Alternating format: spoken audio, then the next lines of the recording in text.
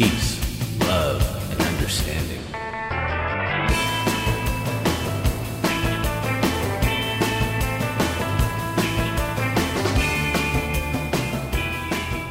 Hi, and welcome back to Peace, Love, and Understanding. My name is Steve Daner. I'm your host, and I just want to thank you for being here. If you are already listening to this, our third episode, you are an early adopter, and I really appreciate it. If you are joining us sometime in the future and going back and listening from the beginning, that's also awesome, and thank you very much. If you are listening to all the podcast episodes from the newest to the oldest in reverse order, that's weird. I'm really confused right now, but congratulations, you're nearing the end. You can subscribe to this podcast simply by hitting the follow button or tapping it gently. We don't want you to hurt your device. And furthermore, we have made it possible for people who wish to financially support me and this podcast and the work that I do at patreon.com. The address for this is patreon.com/peace-love-understanding .transistor.fm. Now, if that was a little too hard to follow, I understand. Everything that I tell you as far as links or information that you need to retain will be in the show notes. So simply refer to those at the Transistor website, also in the show notes, and you'll be able to get all the information you need, including transcripts if you're interested. Thank you very much for checking out my podcast and giving me a listen, and thank you very much for your support. You can also contact me by email at podcast@stevedaner.com. That's SteveDehner.com. Now, here's what I've been thinking about. Last week, I told you about an encounter I had with an old friend who, after a very short while, shared with me some disturbing attitudes and beliefs that he had developed since I knew him in the days of yore. And that included an antipathy to Me Too women and believing survivor stories, and moving on to very flagrant anti-Semitic beliefs. Now, I tried to describe as accurately as I could that conversation, including my response. And I've been thinking about since then, since the incident, and since I recounted it for you on the last episode, I've been thinking about how I responded and wondering if it was, in fact, the best way that I could have responded. The sort of things I was wondering about was the way that I ended the initial conversation, which was by basically just walking away. And then we, very much by chance or by design, ran into each other a few days later, which was surprising. I believe that my obligation as a Christian, speaking to another professing Christian, is that I treat them lovingly, respectfully, gently, patiently, things like that, even when I think they are wrong and when I think they've gone astray. And that would be clearly the case in this situation. By the way, that is also how I endeavor to treat everyone, regardless of whether they're a fellow Christian or not. Do I always succeed? No. So I'm asking myself, was I loving? Did I speak the truth in love, as Ephesians says?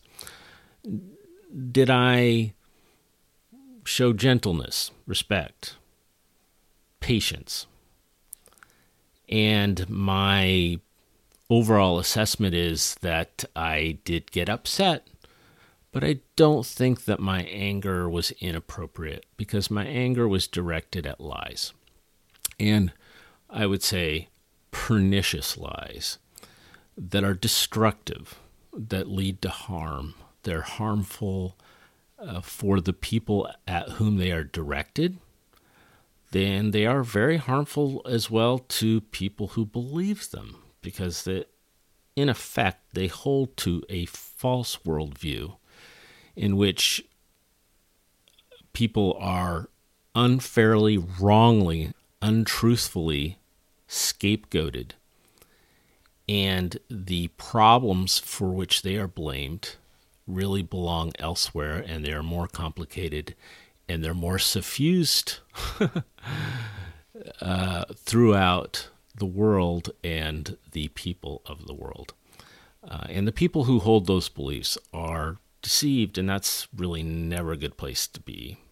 People who believe conspiracy theories, they have basically adopted a kind of powerlessness in the face of forces that are cloaked in darkness, can't be openly encountered, and control the world that we live in at a level that can't really be reached or touched. They start wars, they crash economies, they controlled the media. We know that one, right? They control the media, they control the government, they control the shadow government, right? Shadow state, what do we call that? The deep state, right? They controlled that. They controlled banking and financial systems and monetary policy and so forth and so forth. And when you believe those sort of things, you basically believe you're living in a world in which everything is really beyond your control and the whole system's rigged. This is a victim mentality, right?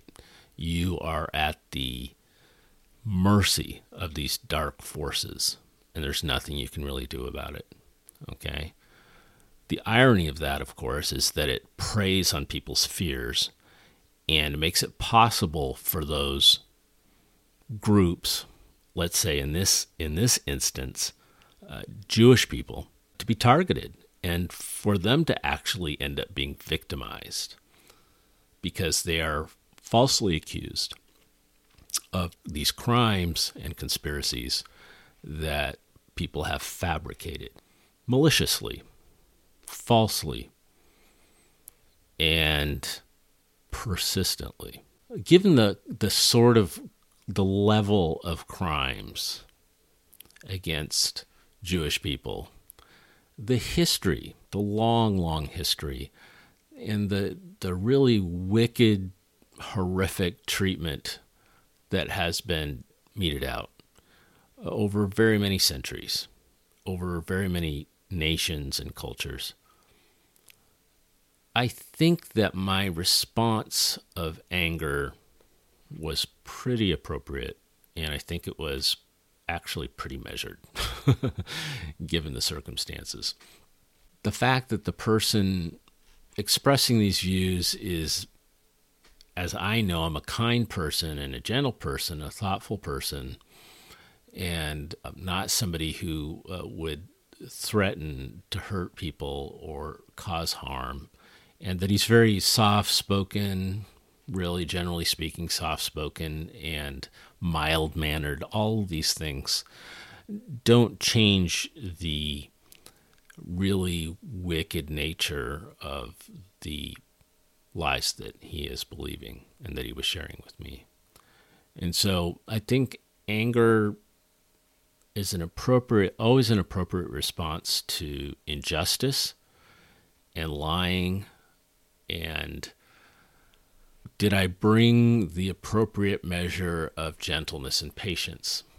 Well, I'm not sure. I don't know if it's something we can really vote on. But I kept my voice down. I was as direct as I could be. I think I gave as much detail as was warranted. And I think probably a lot of people would ask, is that the sort of circumstances in which you would sever a relationship with somebody who had been your friend? And I think that's a fair question. That's a question, actually, that I would throw out to you, my listeners. Is there a line that people cross in the things that they may adopt in their beliefs, in their actions, in their behavior. They cross a line at which you say, you know what, I can't really associate with this person. That wasn't really in my thinking, associating with this person, but I suppose the way that I simply stopped talking and walked away was a little bit like shaking the dust off my sandals as I left town, you might say. It was kind of a gesture that this, there's nothing for us to talk about at this point. This is just beyond the pale. Those sort of things like virulent hatred or libel, slander against people, racism, just naked racism or misogyny, or just such a level of contempt for a group of people that's expressed, it's embodied in those ideas and in that book, I think rises to the level of you know what, I think we're done here. Or at least we're done for a while. Now, I happen to believe that it's important for us to follow, as Christians, the teaching on this that Jesus gave us and that the apostles give us in the New Testament writings. And to me, it's very clear that this sort of separation is actually directed at Christian to Christian relationships. So it's actually somebody who calls himself my brother or who calls herself my sister that would actually get the sort of severing of the ways, parting of the ways, because of their actions or words. Just to be really clear about that, when Paul was advising the church at Corinth to have nothing more to do with a given individual, he had to clarify that he did not mean to treat people outside the church this way. Because if we were going to treat people outside the church this way, we'd be separating ourselves from everybody around us, all our neighbors, based on their behaving in a way that we didn't think was consistent with Christian teaching. Well, we don't expect people who aren't Christians to behave in a way that's consistent with Christian teaching, at least not in a normative way. So he was very clearly saying this about other Christians. So if somebody, he says, is a Christian, but they are Christians who are idolaters, slanderers, immoral people, then he says you need to separate from them and let them feel apart from the community, because their actions, their willful choices have put something between them and God that needs to be also a reality in their relationship to God's people. Is really the nub. Now, this all has to do with relationships between Christians. And I hasten to add that the purpose of this parting of the ways isn't to divide people. It is actually to restore someone who's gone astray. I can't think of a better description of somebody who's gone astray than a Christian who is flirting with Nazi propaganda. Okay, but the goal of withdrawing from that person is to draw them back, if you will, into the fold. To say, yeah, it doesn't feel good to be apart. How can we get us back together? Well, the way that we can get us back together is for you to deal with this thing that is at its heart between you and God, not just me. I'm not your judge. God is. So if you have gone down this road, you need to turn back. And so getting back together with the community means first getting yourself back together with God and what he wants. And of course, he doesn't want you to hate people or be afraid of people or scapegoat people. So you need to get that right. And that's just the bottom line. So that's about getting right with God so you can be right with the community. And so this is something, this is something between Christians. And the question would be, if somebody comes to you and says, hey, I'm entertaining Nazi propaganda or Nazi-like lies about Jewish people. I'm thinking about joining the KKK. Things like that. What's our response? I think a response might be, hey, we need to talk about this some more. That's an appropriate response. Hey, you and I need to sit down and hammer this out because this is not okay. I wouldn't necessarily disagree with that approach, and I might have taken that. But my initial reaction came kind of from who I am and came from my gut, and hopefully would be open to some revision if I needed to go back and revise that or take a different approach. But I'd be interested in hearing from you about the sort of places where you would draw that line, where you'd say, if that's where somebody's at, I have to say, you know what, we really can't talk until you get your head straightened out on this, and your heart. You just got to get straightened out on this, or we really can't have our normal, friendly relationship that we have had. Do you have that line? Where do you draw it? And how do you draw it? I was angry at the time, so it could conceivably be said that I didn't think that all through and didn't actually make a decision. I just communicated in a certain way that I put a high priority on pointing out that this so-called information that he was basking in was not information. It was lies. Where do we draw the line? Because a lot of us find ourselves in situations where people close to us and people around us are adopting beliefs and attitudes really at odds with what we think is right. And they can be family members, they can be spouses, they can be children, they can be parents.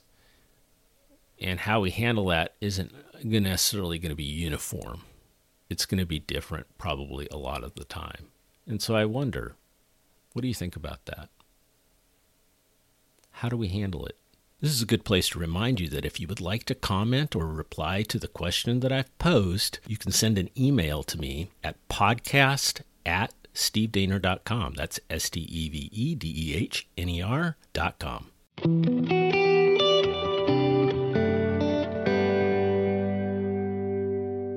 As I was thinking through these things, I had a chance conversation with somebody at work who mentioned the name of one of my favorite people. And she said, well, he's really kind of a jerk. And I said, what? What are you talking about? He's one of my favorite people, one of my favorite artists. And the person that she mentioned is actually somebody I mentioned on my first episode, Van Morrison. Just to sort of put this whole story in context, I have been a hardcore Van Morrison fan for at least 35 years. Now, I grew up hearing his music, and I always liked his music. But I really delved into it probably starting about 1986 or 1987. And ever since then, I have been someone who really loves his music now. His entire body of music, no. I mean, I really just listened to everything that he produced up until sometime in the 70s. I have listened to some of his stuff from the early 80s as well. A Sense of Wonder, maybe being one of the later albums, and the stuff that he's produced over the last 15, 20 years hasn't really turned my crank like the early stuff does. So that is important to know. And the other thing is that he has been somebody who has said very little in the public sphere. He's given very few interviews. And I would say that to the best of my knowledge, I was not aware of a lot of the things that he said over the last, I don't know, maybe 10 years. And the reason is that I was not reading in the places where I might have come across that, but also that I was kind of oblivious to it. I was just like, well, this is a guy that doesn't talk, right? This is a guy who says what he has to say in his music.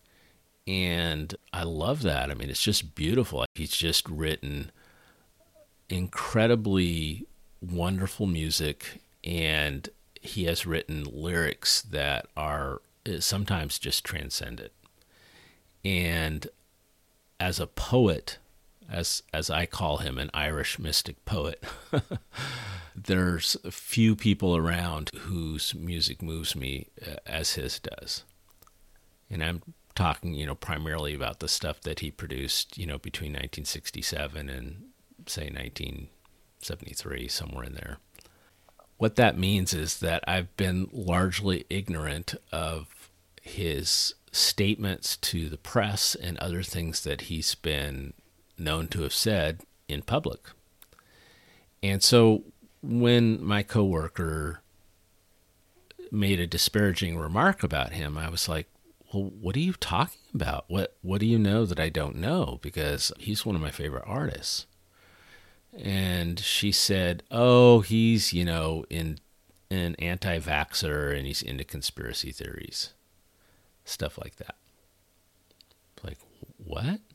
What are you talking about? Okay, hold on. So I immediately turned to Google and asked Google what was the deal with Van Morrison. Google pointed me to an article published in the Los Angeles Times. The headline of the article is, "What Happened to Van Morrison? The Fall from Eccentric Genius to Conspiracy Theorist." This article was written by Ryan H. Walsh, and it was published on May 10th, 2021. And it outlines pretty thoroughly, about as thoroughly as I guess anyone would probably need, with references and links and so forth, what the nature is of the rabbit hole down which this man has fallen. And it includes a lot from the album that he released last year called Latest Record Project Volume 1, a 28-track double album that includes, and I'm quoting from the article now, eyebrow-raising song titles such as Where Have All the Rebels Gone?, Why Are You on Facebook?, and Stop Bitching, Do Something. This album is now very much news. Still quoting. This album is now very much news. Variety published a list of the 10 craziest lyrics from the record, while the Jerusalem Post rounded up all of the claims of anti-Semitism implied in his song called They Own the Media, and other lyrics scattered throughout. And I'm ending the quotation right there. That is from the opening paragraph of the article. And I immediately saw that there was a very strong correspondence to the feelings I was beginning to have finding out this really very disappointing news about somebody whose music I genuinely love. And what had happened a couple weeks previously in talking to my old friend Ed, as I call him, and what I had talked about on a previous podcast episode. Now, I want to talk a minute about this, because I think that, first of all, there is so much crazy in a can to open up and dig into here. And I had a bad day. Let me just say, I had a bad day because there was real surprise and disappointment and sadness. For me, it was quite a shock. I just hadn't been listening to his more recent music. And you may think that's strange because I said I was such a hardcore fan. But his recent music really is just nothing like Moondance or his band in Street Choir or, for heaven's sake, Astral Weeks, St. Dominic's Preview. I mean, these albums are really great. And every song on them is great. And it's just so good. So good. He has a song on St. Dominic's Preview that, almost every time I listen to it, so many times when I listen to it, it brings tears to my eyes. It's called Listen to the Lion, 11 minutes long. It's I should probably come up with a better phrase. It's my grief song. It's a song that I listened to just very shortly after we lost our son, and our daughter was still in a coma in the hospital back in 2003. And that song I had known for years and years and years, at least since the 80s. And it just hit me like a waterfall. It was just like a waterfall. It just embodied and expressed my grief in such a profound way. And when you connect with music like that, you naturally hold the artist in pretty high regard, at least as an artist. Now, what did I know about the person who wrote and performed this song and recorded this song? Well, nothing really. But we nevertheless have some kind of relationship with the artists that we love. And you don't really like to learn that this person whose art means so much to you is just gone a little bit nuts. So I've been thinking about that. It's been a conversation that I've had with a lot of friends over the years about separating an artist from their art, because we will love the work of a painter, we will love the work of a writer, we will love the work of a musician or a poet, and we will come to learn that they privately held views that are just beyond the pale. They're just not something that we would accept or tolerate because they're hateful and they're not truthful. And part of what we are admiring about them is the truth that they're telling us, right? There's something about what they've written or what they've painted or what they've said or what they've sung that resonates deeply with us as being truthful and as being beautiful, as adding richness and comfort and insight and solace to our lives, or very different emotions, but ones that we nevertheless value and appreciate. And it's just very hard to accept that both of those things come from the same person. I think that this goes very much to our concept of what a human being is, or what human nature is, and that the same person can indeed produce things out of their own mind, out of their own heart, that really touches us, that really resonates with us, that we embrace it, we take it into our soul. And that same person, their own soul, can be or can become poisoned. That can happen. And I think that we could even go beyond that and say that what they have made, what they have produced, is very much a genuine expression of their soul, of their mind, of their heart.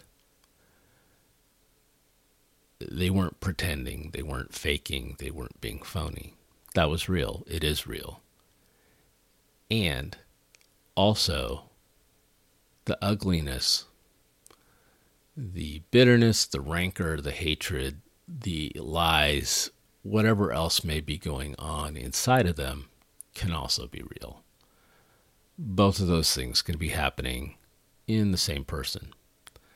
Now, I don't know if they really do happen at the same time, because when I look at Van Morrison's life and career, I see these lines, one that starts in the middle and it swoops down, and the other that starts in the middle and swoops up. And as the craziness goes up, the artistic output and beauty goes down.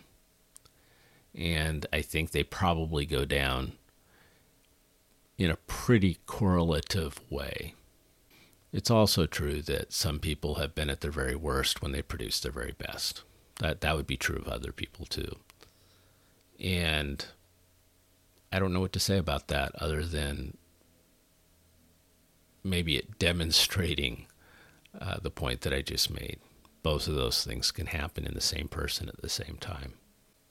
I think about what Jesus said about false teachers, people who present false teaching, untruthful, baseless teaching. He warned his followers about it, and he said, "You will know them by their fruit." And what that really means is you'll know them by their work product. Okay? So how do you know a false teacher? Well, they teach false things.